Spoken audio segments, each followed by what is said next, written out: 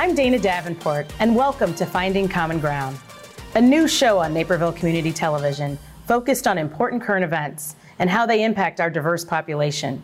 We are many voices of one community, often with strong opinions on every side of an issue. Here, through courageous conversation, in the interest of discovering collaborative solutions, we hope to find our common ground. And I'm Rebecca Malatke-Meslin. In this episode, we'll discuss the recent rallies, protests, and riots happening right here in Naperville in response to the murder of George Floyd in Minnesota at the hands of police. We'll speak to those on the front lines of the protests who are trying to bring about change and trying to find common ground. Joining us for this episode, I'd like to introduce Regina Brent. How are you today? I'm fine, Dana. Thank you for inviting me to the show today. We're so happy to have you here. You are the founder and president of Unity Partnership. Yes, I am. Unity Partnership was created in order to diffuse situations such as implicit biases against the community. We had several incidents that happened with Sandra Bland and many other people who had originated from this lay of the land. And so we want to use Unity Partnership as a preventive measure to get to know the police chiefs in the area, government, and also school administrators. And so that's why Unity Partnership was created. How long ago was Unity Partnership created? Unity Partnership came into play 3 years ago, right in the parking lot with Chief Anderson and myself having a conversation about the fact that Sandra Bland died needlessly. As a matter of fact, he was the chief who handled the procession from our church, which is DuPage AME Church, located in Lisle. And at that point in time, I could see the emotions in his face, how he felt that an injustice possibly had happened. And at that point in time is when I greeted him and asked him, would he mind having a cup of coffee? And from that day in June of 2016, we have been partners and friends, and we have served in the brotherhood and sisterhood of one another ever since. Wow, that's great. And I'd like to welcome Naperville Police Chief Bob Marshall. Tell us a little bit about yourself and welcome to the show. Thank you. Thank you so much for inviting me along with Regina to have this very important dialogue. So I've been a police officer with the city of Naperville for over 35 years. Police chief since 2012, so I pretty much have held every single rank in the police department, from police officer to detective, sergeant, commander, deputy chief, and then appointed police chief in 2012. Attended many advanced educational opportunities, FBI Academy, Senior Management Institute for Police in Boston, Massachusetts, as well as my bachelor's degrees in law enforcement from Western Illinois University, and I have a master's degree in public administration from DePaul University. I'm a proud father of 4 children, and my wife Barb, we've lived in Naperville since the 1980s. So I've raised 4 children here, part of the community, again, since I first started as a police officer here. Mm-hmm. That's great, thank you. Can you tell us a little bit about the Naperville Police Department? How big is it? How many officers and how many counties do you cover? We cover 2 counties, DuPage County and as well as Will County. We have 173 sworn officers and another 100 non-sworn police personnel. And that's typically our dispatch center, our records personnel, as well as our crime analysis unit. And again, 173 officers, but that includes officers, sergeants, commanders, deputy chiefs, and myself as the chief, and the 173 sworn. Now you two have history, right? You guys know each other. Yes, we do. Yeah. As a matter of fact, in this area of DuPage County, I moved out here from Chicago in 2000. I retired from the Illinois Attorney General's office of 30 years. I had served 4 mayors of the city of Chicago. I had served 4 attorney generals. I left there as a retiree of advocacy. I was an advocate. I was an activist in Chicago and also a mediator on behalf of all parties concerned when there was a complaint of any kind. I thought perhaps that now that I'm out here in Pleasantville, that I would basically get to know the lay of the land, only to find out certain things that were happening that was not pleasing to the fact that I had moved my family out here. And I wanted to know what I had subjected myself to. And the only way you can know the lay of the land is get in touch with people who runs the land. And the people who run the land is generally the government, law enforcement, and the school administrators. And so I made it a point to go and meet Chief Anderson, first of all, and Chief Marshall, because I am part of the Naperville Township. I'm a resident of the Naperville Township. And in getting to know Chief Marshall, I saw that he had a great deal of concern about partnering the police department with the community. And we thought about it, and we sit down and we talked about it, and we asked one another, so what can we do to make that happen? Well, of course, he wanted to see if he had the funding to help with the children from low-income areas, African-American children. So him, myself, and Ron Allen got together. He said, how about shop with a cop? How about that? On one occasion at Target, there was a woman who was there with 6 children, and the police officers all shopped with the children. Chief Marshall was going to escort them to the car, and he realized this woman didn't have a coat. This is like 30-degree weather in December. And what did you do? Well, we got together, and because what was in their shopping cart was all toys and things like that. Right. For the children. For the children, and it wasn't clothes. So I walked her back in, and I said, we got to go shopping again. So we went and got some coats for herself and her children. Sure. And there is not a time that I can call him that he does not respond. We have had bowling activities. We have barbecues for the children. 360 Youth Services have been involved with us. And his rank and file and himself, they come out and they're very active with the children in the community. And now he leaves the park not being called Chief Marshall, but Uncle Bob or Mr. Bob or whatever. He has all kinds of names. He has all kinds of names. So that's building a relationship and a rapport with the community. Which is so important. Yeah, I was just going to say, so as all of these events started to transpire nationally, I think most of us felt like we were going to feel that at home too.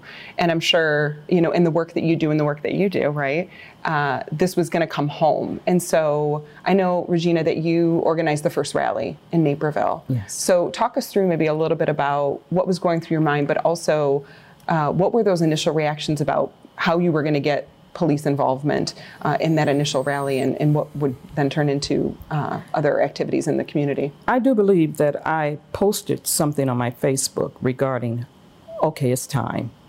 It's time because so many incidents had happened out here, not only regarding some type of improper behavior coming from the police department, but also from the community itself. I mean, on Monday, Memorial Day, we woke up to white privilege signs being posted by Welch Elementary School. That was the kickoff of that week when we saw that we were not welcome to this community as a whole or as a race of a people. And so I saw the national news, all the protests that had begun. I thought, people are going to look at us, your Unity Partnership. You say you're here to make the community better. You say you're here to build relationships and partnerships. Well, where are you and where is the police that we've been having this rapport with? And I thought perhaps we need a rally. We need to ask the law officers to come out, stand with us, let us know that we're protected in this community because we are taxpayers and we deserve the right to be protected. And so I called Chief Marshall, and he said he would send a few guys over to represent the Naperville Police Department. Not only the Naperville Police Department, but there was several chiefs that were asked to come out and stand with us in solidarity. And so beside the Naperville Police, Chief Brian Cunningham from Woodridge, Illinois, showed up with his entire family to let us know that he empathized with us, that he feel our pain, and that we have a right to have a voice out there. And we did it at the Caroline. And Chief Marshall had the Park District to come over and set up a podium for us so that we can look legit and so that we can have the access to what it is we need to get our message across. Chief Marshall, can you tell us from your version when you received the call from Regina and Sure. kind of what was your response and thought about all of this? There have been I think, more instances of racially charged either crimes or things that have happened. So our first episode of Finding Common Ground was about racism during this COVID pandemic. Right. And so did you feel like it was time, or were you expecting a call at some point, about taking a stand? I knew something was going to happen as soon as I saw the video from Minneapolis about the murder of George Floyd. And, I was appalled by the actions that police officer took. And immediately I thought, this officer has disgraced himself, but every member of law enforcement. So this badge here, he tarnished this badge by his action. And so I wasn't surprised with the demonstrations that happened then and continue to happen to this day. So I remember that day in the afternoon. I was sitting out in my backyard, and I got a call from Regina. And it wasn't Chief, it was Bob. I need some help. We're going to organize this rally. We talked about where. We thought the Caroline would be a nice place for them to express, their First Amendment rights. And I wanted to make sure that, since that is Park District property, I wanted to make sure that we contacted the Park District and that Regina had what she needed to hold that rally, which was a podium, amplifier system, and whatever she needed to ensure that this rally would meet her expectations. Sure, and not to mention the Liberty Bell is there. Right. It says life, liberty, and justice for all. And that's what we wanted, to stand in the light of life, liberty, and justice, to say that we have a right to be in this lay of the land because our ancestors arrived here many, many years ago. And we have great contributions that we have contributed to this DuPage County. As a matter of fact, when I was running for office out here in DuPage County, I realized the only way to get any respect is to be acknowledged. So I went to Dan Cronin, Chairman Dan Cronin of the DuPage County Board, and I spoke with the members there. I wanted 2 Democrats and I wanted 2 Republicans to work on a proclamation, a resolution that would develop into a proclamation for the first time ever in DuPage County, because we have to be acknowledged to say that we stopped, dropped, and rolled through here back in the 1800s. And there were some great abolitionists who helped to free us so that we could go on as a people. And that's what happened. That proclamation was established in 2016, April of 2016. And I have to say that the Republican members, as well as the Democratic members, had a collaboration of getting this resolution passed. And that's what we have on file this day. So after that rally, which was really beautiful, you had so many amazing speakers that came out that spoke from a variety of organizations, really standing in solidarity. Oh, yes. And that's what I saw. You had people from the Islamic Center of Naperville, you had county board members, you had people from the NAACP, all really truly representing and saying we're standing, arm in arm together, side by side, to say that this is an injustice and that we're here to take a stand. As police chief, when you hear these messages and you see the solidarity coming out, but also know that that there was going to be some steps after that there was going to be maybe rather than a rally, right? And we're talking maybe a little bit about the difference between a rally and a protest that we talked about devolving into riots. Yeah. As police chief, what is your response, both as a person, a father, a member of our community, as well as what do you feel like is your professional obligation and preparation for what's coming? Well, first of all, it's our responsibility to protect freedom of speech, individuals' First Amendment rights, and we want to make sure that we do that safely. So that's why it's so important for us to meet with organizers so we can work together collaboratively to make their expectations actually come to fruition. So that's the first thing we do, protect their rights, make sure that when they're walking, when they're marching in the streets, we know where they're going so we can provide them the protection that they rightly deserve, again, so they can express their First Amendment rights. So that's what we put together. But we also, and we want these protests, these rallies to be nonviolent. But we also have to prepare for the possibility that a peaceful rally, a nonviolent rally, could also develop into violence, which did occur last Monday. And we had an operational plan in place, and that was heartbreaking for me as a Naperville resident to see the beginning of that protest, that rally, which Regina was a part of. They actually came by the police department. And then that evolved into agitators somehow inserting themselves within the crowd to stir up the crowd. And then as darkness came, that group spread into our downtown and committed acts of violence. Now, those weren't lawful protesters. They were agitators here in Naperville to commit crimes. And we as a police department, we prepared the best we could for that outcome. One of the challenges we faced is that when we asked for additional resources from other law enforcement organizations, they were all protecting their communities because some of our information was that these protests, some of them did evolve into violence. And all you had to do was look at the city of Chicago and what happened there. So we knew that was a possibility. So we prepared our department the best we could to ensure, a lawful assembly. But then we also have to be prepared to react to what actually happens. And what happened then was obviously social unrest. Mm-hmm. And it was such an uneasy time. I believe shortly before that, there had been rioting in Aurora, correct? Where there were rallies and protests that had devolved again into violence.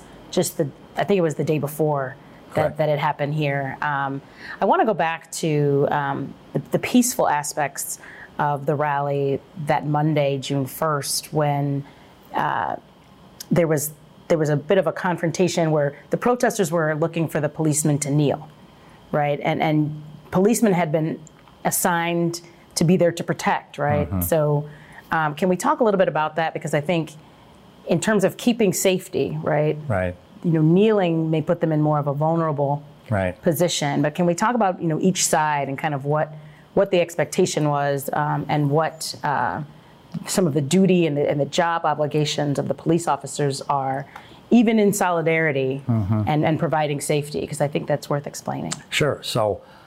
So initially, and you kind of talked about officer safety, when we're in a situation like that, officers are never trained to kneel for their own protection of themselves and their own safety.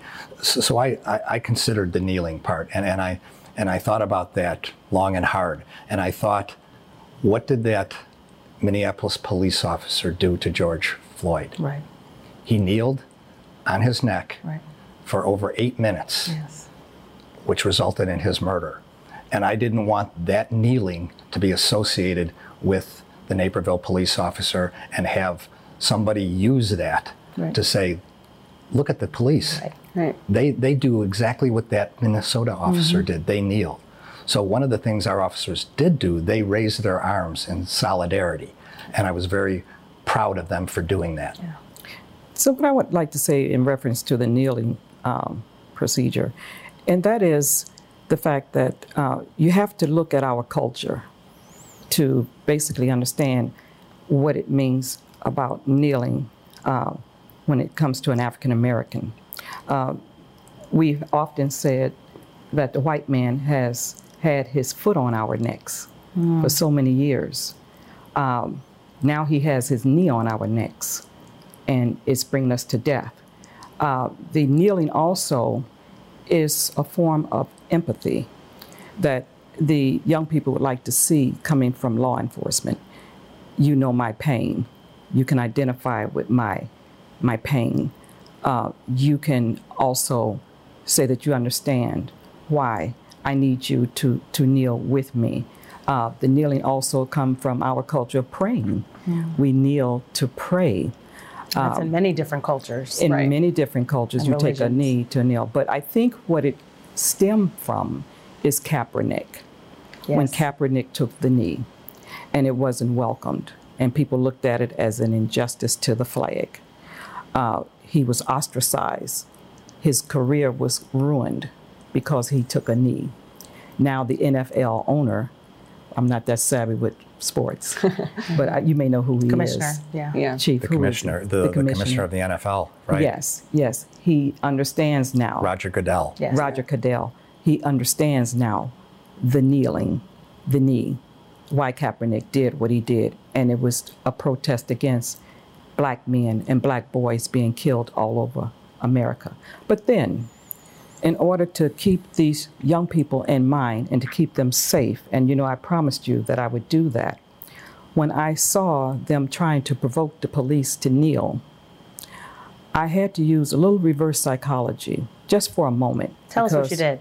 It was the day of the funeral.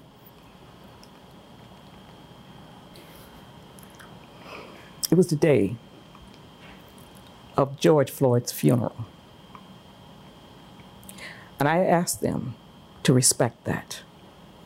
I asked them, instead of them kneeling, instead of you provoking them to kneel, how about you ask them to take a stand?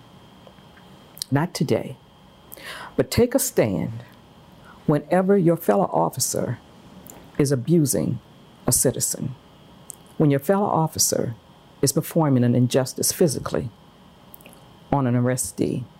Ask them to take a stand and say, no, don't do that. It's wrong.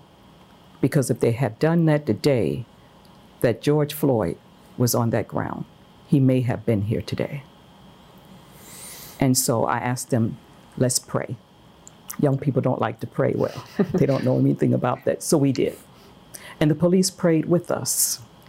And I asked the police, your rank and file, I said, if you're in agreement with the prayer, raise your fist. And they raised their fist. And the crowd went wild because they then knew that the rank and file felt their pain, heard their voice, and it was magnificent. I said, now we will stand and we will march out of here peacefully with dignity in honor of George Floyd. And this is what I want you to chant as you leave these premises. I want you to say, rest in peace, George Floyd. And that's how they left the streets. You know, what I'd like to also add to that comment I just made, and that is, sometimes the presence of police with AK-47s or shotguns or fatigues can pretty much intimidate protesters. They feel threatened. If they're marching peacefully, I'll put it that way. Right. And while I do understand that law enforcement have to be able to protect themselves while they're out there, that's why I suggested to Mayor Cherico and to the Park District Chief that the rank and file should not kneel, just the mayor and the chief. Because even I was afraid that even though they were following some of my commands, that they could bomb rush us into the police department's wall and there would be no one to protect us. And so that's why I asked that the rank and file remain standing. But when you see police officers on the rooftops and you're marching peacefully, and you see a convoy come down the street with soldiers and rifles, that can really kick something off. And that's why I jumped up and I ran between the crowd and the police.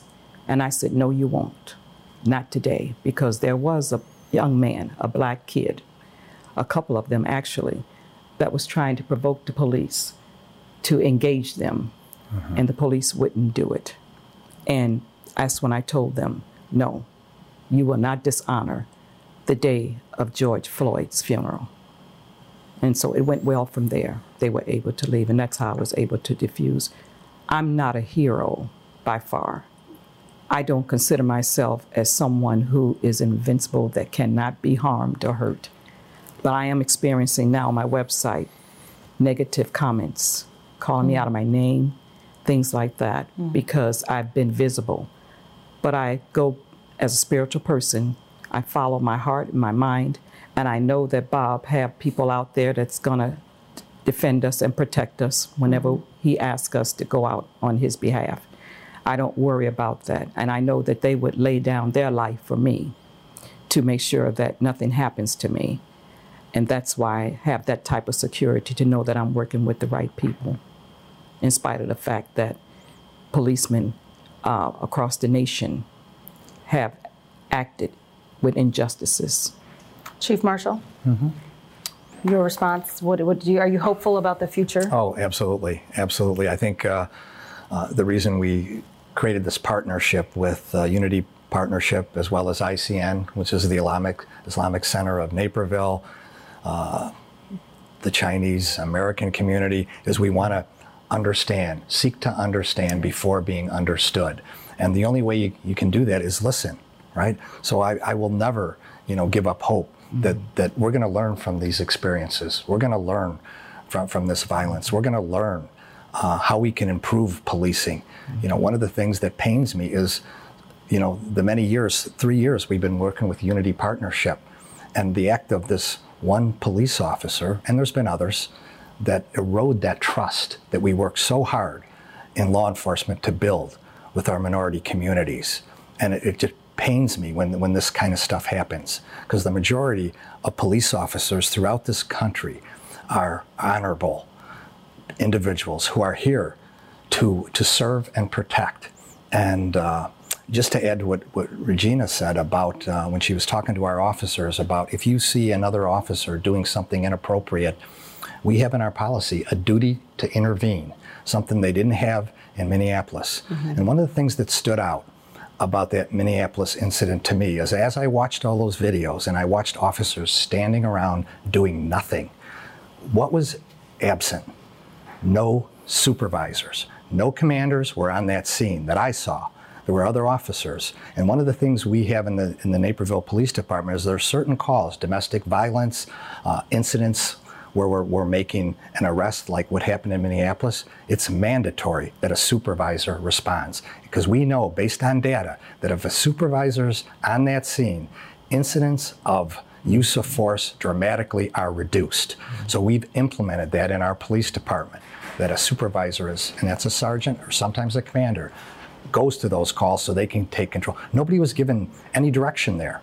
People were on their own. And two of those officers, unbelievably, it was like their second or third day, and were trained by the officer who ended up killing George Floyd. That's right. Unbelievable. And to speak about his background, and something that we are very conscious of in law enforcement, is how can a police officer that has 17 complaints still be on the force? Yes. 2 were involved in shootings. How does that happen? That's unacceptable. They're protected. The duty to intervene, the complaints, the policies, all of those things are very important for us to explore. We will take a quick break and we'll come back and talk about that on Finding Common Ground.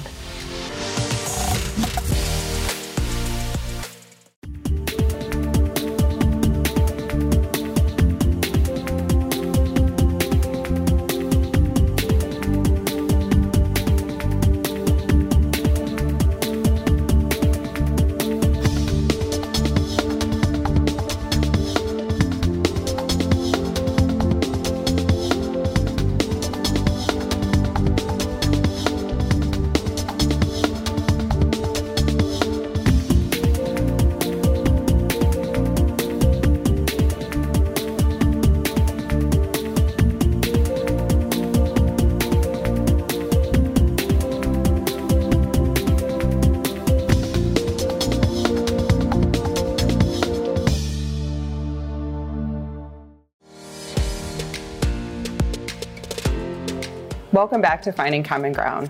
Again, we're here with Chief Marshall and Regina Brent.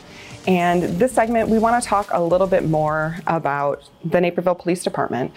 Chief Marshall, I know you've been getting a lot of emails from your community, I'm sure from lots of different constituents.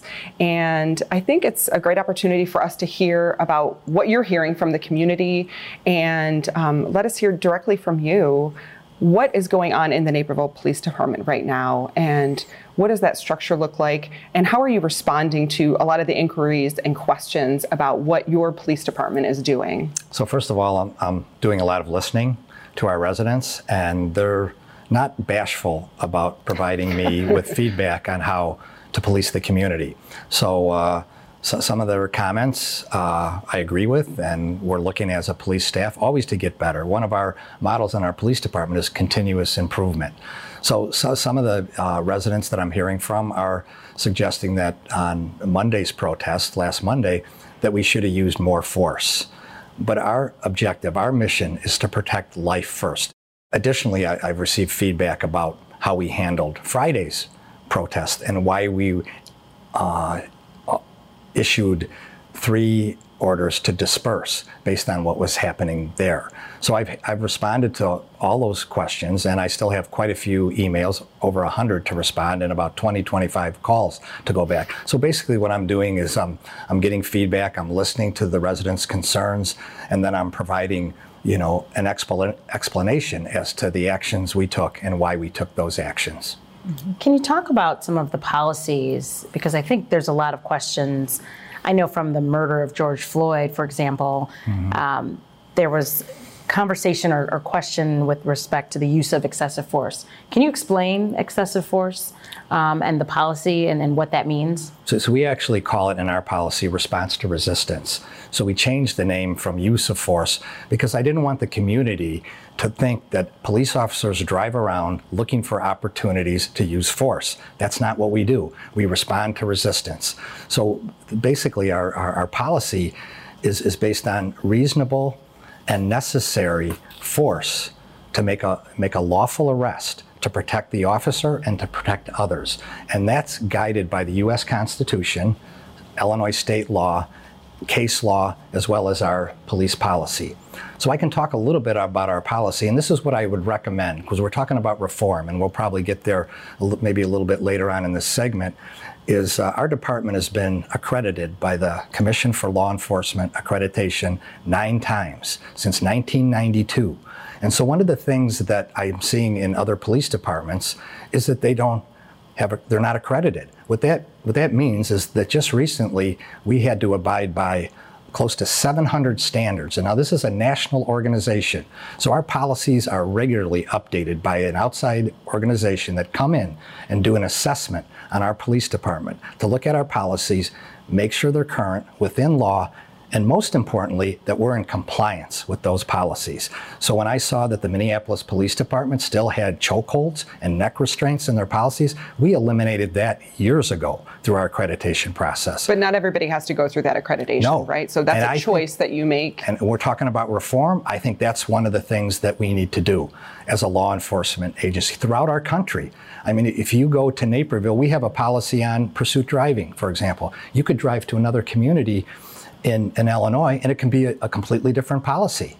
So we need to standardize police policies, not only in this state, but across the country. And Bob, may I ask you too, that CALEA policy, that CALEA accreditation that you received is based on the feedback from the community, is that correct? Absolutely, and Regina was contacted. Regina actually wrote a letter when the assessors came on site for a week in, I think it was November of 2019, to assess our department. So what they do, they go through our policies and procedures, but they also hold an open forum. They take questions from the community. And when the 4 assessors came into Naperville, I met with them initially. I said, here's what I'd like you to do. Go downtown Naperville. Don't say who you are. Say we're from out of town. How does the police department treat you? And they did that, and they came back to me with their feedback. So they randomly walked in our downtown and said, by the way, I'm thinking about moving to Naperville. How's the police department? And we got very positive comments, but they also take comments from the community members by phone call, or they can actually visit the assessors. So that's about transparency. Yeah. So our policy is the same in Naperville or DuPage and Will County as they are in different other counties in the state, or do they vary? They vary.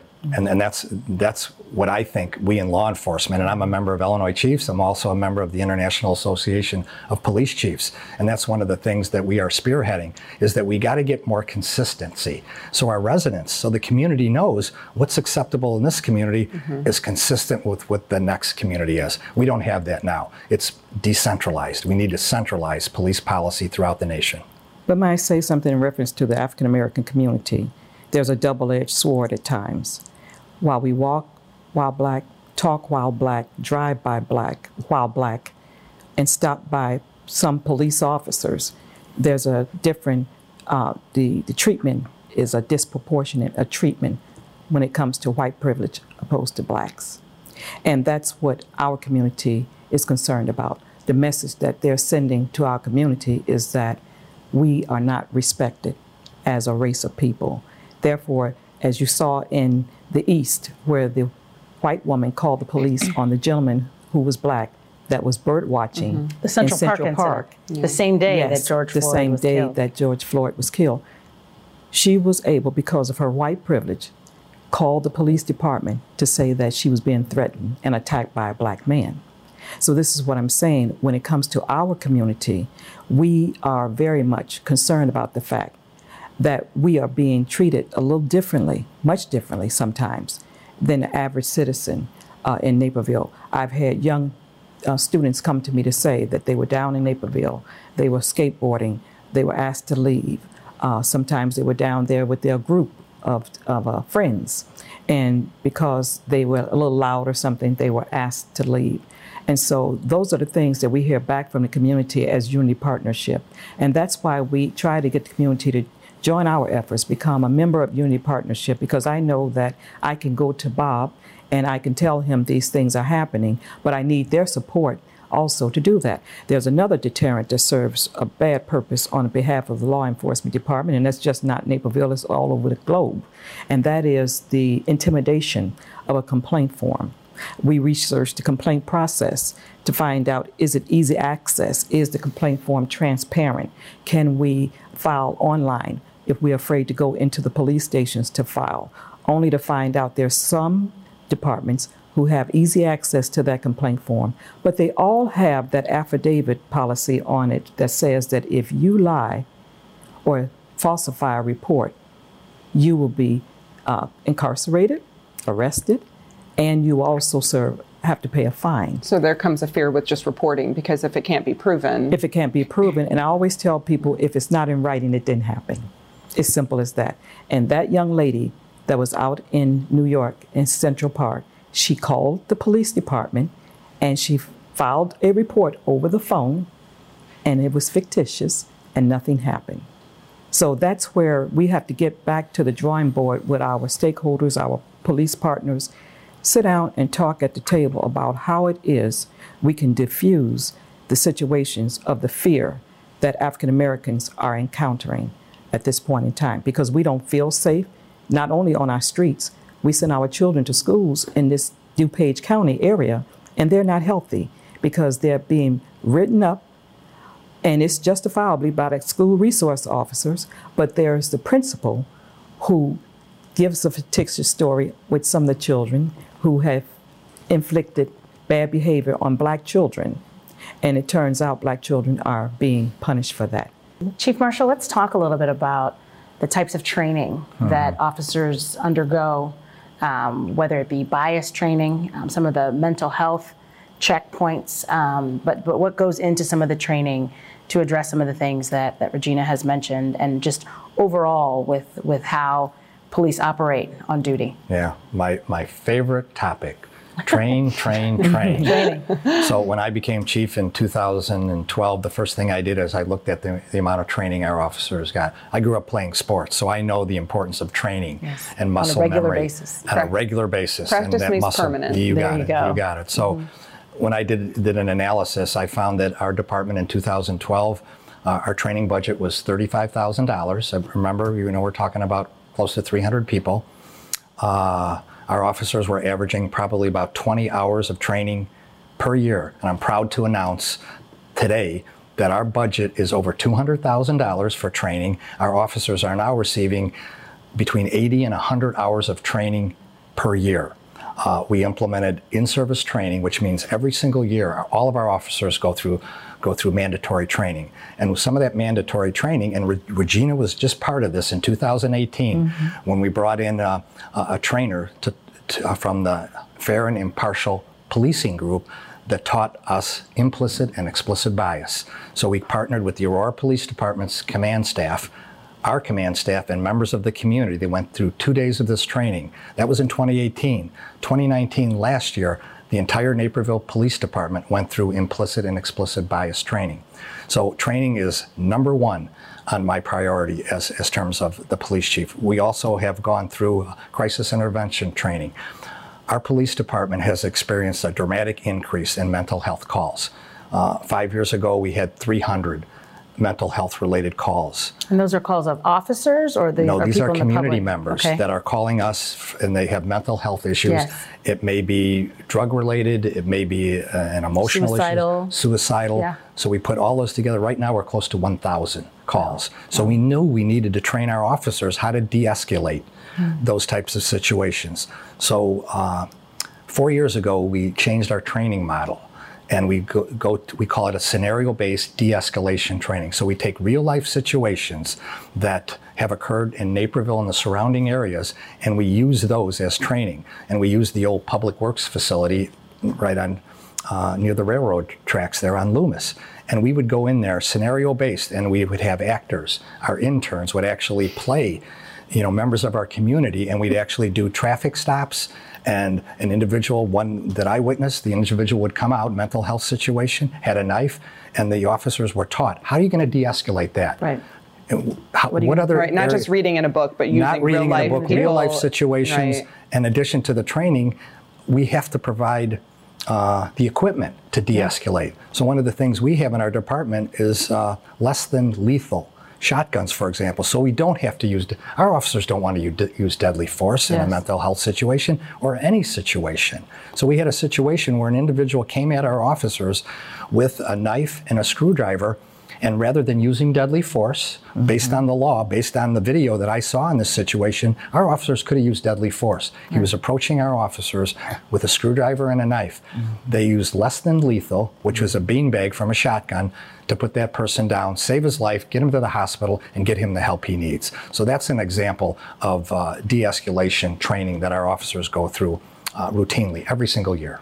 I think along the lines of training, I think it's also important, and it's great to hear from you on that, because I think a lot of times people question the type of training that officers have, and I think the good officers are very well trained and recall that training when they're out working in the field. But sometimes there are complaints, and we had talked about how the officers who killed George Floyd, Officer Chauvin, had many complaints, previous complaints that weren't adequately dealt with. Can you talk about how you deal with complaints Absolutely. in your department? Yeah, and Regina talked about the process we have in place, which is the affidavit. And I have that reports directly to me in the Office of Professional Standards, a commander that reports directly to me. And I understand that if you're going to file a complaint about a police officer, do you want to go to the police department and maybe encounter that officer or another officer you're going to complain about? I absolutely understand that. So we have an online way to file complaints. Our commander has gone out in the community because people will call and say, I'm really uncomfortable coming to the police department to file this complaint. Where do you want to meet? We've met at Starbucks, we met at, their home to take that complaint. So, I understand that. And then we have an accountability piece. And again, that's through our policies and procedures. But I understand as the police chief that sometimes we have to part ways with officers who violate policies, procedures, use force when they shouldn't. So in my experience as the police chief, I've had to part ways with officers that are no longer on this police department because they have violated policy. They have violated individuals' constitutional rights. They no longer work for the police department. And one of the reforms that I want to talk to, that I've already talked to legislators about, and I haven't been able to get any traction, so maybe now I can get some traction on once an officer we fire an officer, their certification from the state of Illinois training board must be revoked. Because what happens? They go to other police departments. That is reform. We as police chiefs don't want officers that we've fired to get back on the force. So that is legislation that needs to happen down in Springfield. Thank you so much for that explanation. I think that's really helpful for so many of our community members and community organizers to understand. Yes, and that was something that Bob shared with Unity Partnership in 2016, that he would put them on the do not hire list if something like that would ever happen out here in Naperville. But I want to say implicit bias may not change your mind, but it will make you accountable for what you do. That's right. That's right. And we're going to talk about some reforms, and we're going to talk about some of the future of our community when we come right back on Finding Common Ground.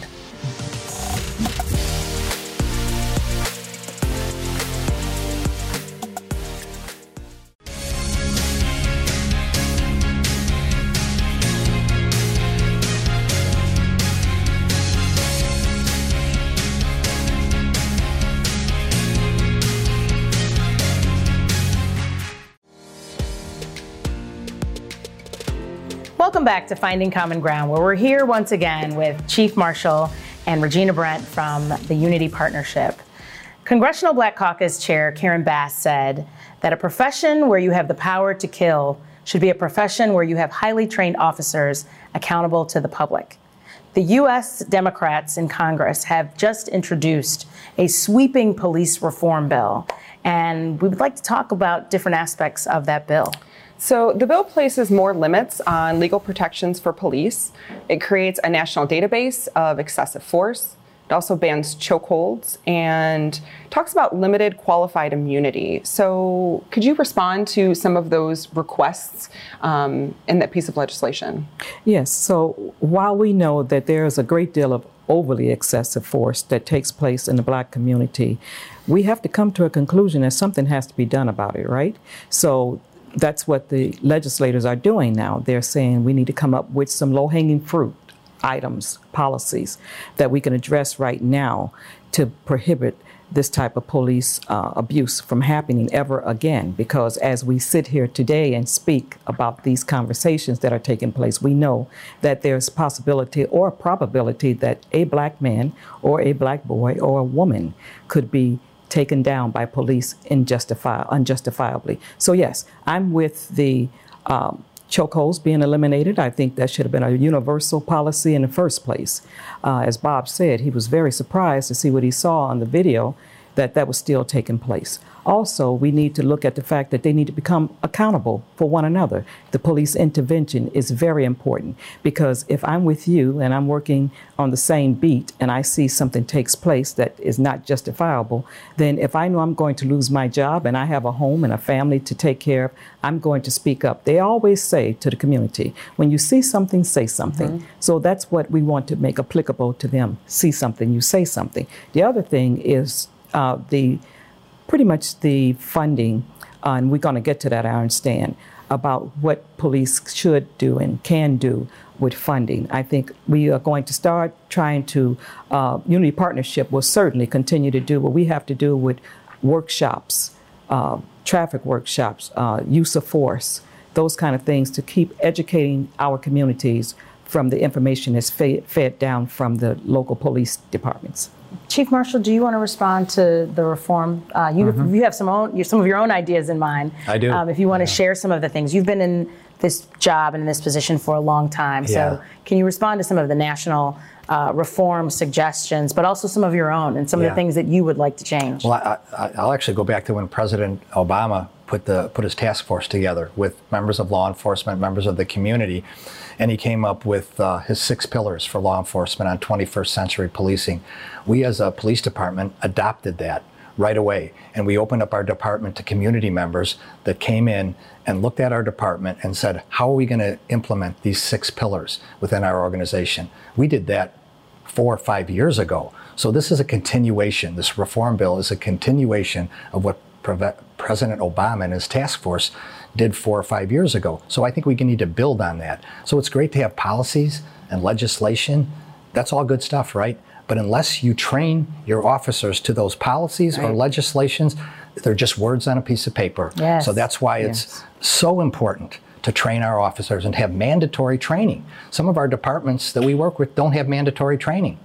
Yes, that's correct. And that must happen. Yes. Policies, procedures, mandatory training. And training often, right? Yes. Training That's what you often. said, like in sports. And every day. Every day no you resting train. on your laurels, right? And Dana, That's right. may I add one other thing that's not been mentioned in this conversation? That is body cams. Unity Partnership will be pushing for body cams for DuPage County, because I do understand that the trust factor is there for the police to say that I'm a good cop, I wouldn't do anything wrong, and we understand that. There are many good cops in DuPage County. However, I think the body cams will serve as a preventive measure of these type of injustices from happening. In other words, the body cam is not only for the citizen, but it's also for the police officer, because there are citizens who go in and they really do file false reports against officers for one reason or another. But the other part of it is it will also serve as a benefactor for what's happening today in the community, and that is we'll see what happens full-fledged, like we saw when we saw George Floyd laying on that ground, begging for his life. Do officers carry audio to Yes, date? what we have is we have an in-car video and audio system. Yep. So all of our officers are equipped with a body microphone. Yep. The cameras are within the squad cars right now. I understand that comes down to some of the data storage and other policies and the expense of that. Yes. Speaking Yes. of expense, there's an interesting story because I think in Minnesota, they're looking at defunding the Minneapolis Police Department for obvious reasons. And Right. there was an interesting story about the Camden, New Jersey Police Department that was actually defunded 7 years ago in Camden, New Jersey. They realized that there was a ton of corruption that warranted just throwing the whole department out Right. and starting over and getting new funding, getting new people in. And as a result, Yeah, they saw a 40% reduction in crime. And one of the interesting things about that article, too, was talking about when new officers are introduced to the police force, they go out onto their beat or their neighborhoods and they introduce themselves to all of the community members so that the community members then start building that trust, right? It's those early conversations. And it's really amazing how that was dismantled. So, you know, as you hear the idea of defunding the police, Yeah. you know, what is your response to that, or how does that look? Well, you know, I really need to understand what exactly that means in terms of defunding police departments. but I think what you already do, which is the baseline of this, is community. Yeah. You've talked earlier about how the community comes together. Right. And I think that that's what's so important because they got rid of a bunch of corruption. Right. And they really encouraged the officers to get out. You talked about, like, can you talk a little about the permanent? Right. The permanent, So that's the basis of patrol. community policing, and Yeah, we okay. implemented that years ago.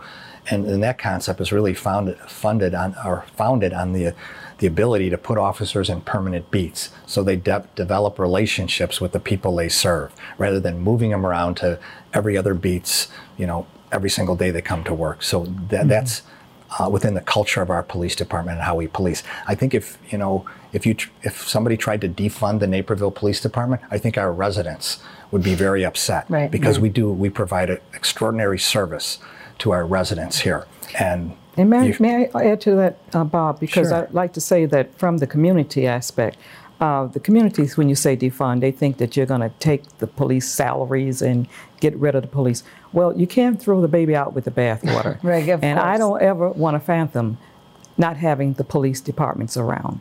I think you can reallocate funds. Resources, yeah. And channel those funds to community programs that can better serve the community within that, because defunding someone's budget or something like that, they need to be able to police, and they need to have the tools to be able to do that effectively. Right. But I am not with defunding the departments. Well, I don't think anyone here is saying that the Naperville Police No. Department needs to be defunded. Any of the Thank you. any I of think, the but of police course. departments. Thank- for that thank you matter. all. Yeah. Of course, but I think Yeah. It's a topic of conversation It that's is. really spreading to a lot of communities, and so I Yes. think it's important to just talk about With what's happening what that in really Minnesota. means, and I think your response to, I mean, you said a couple of things. One was, you know, trying to create a culture within your police department. I think that's right. That's so crucial. You're trying to create a culture within your own police force that's serving the community. And when you mentioned the pillars from President Obama's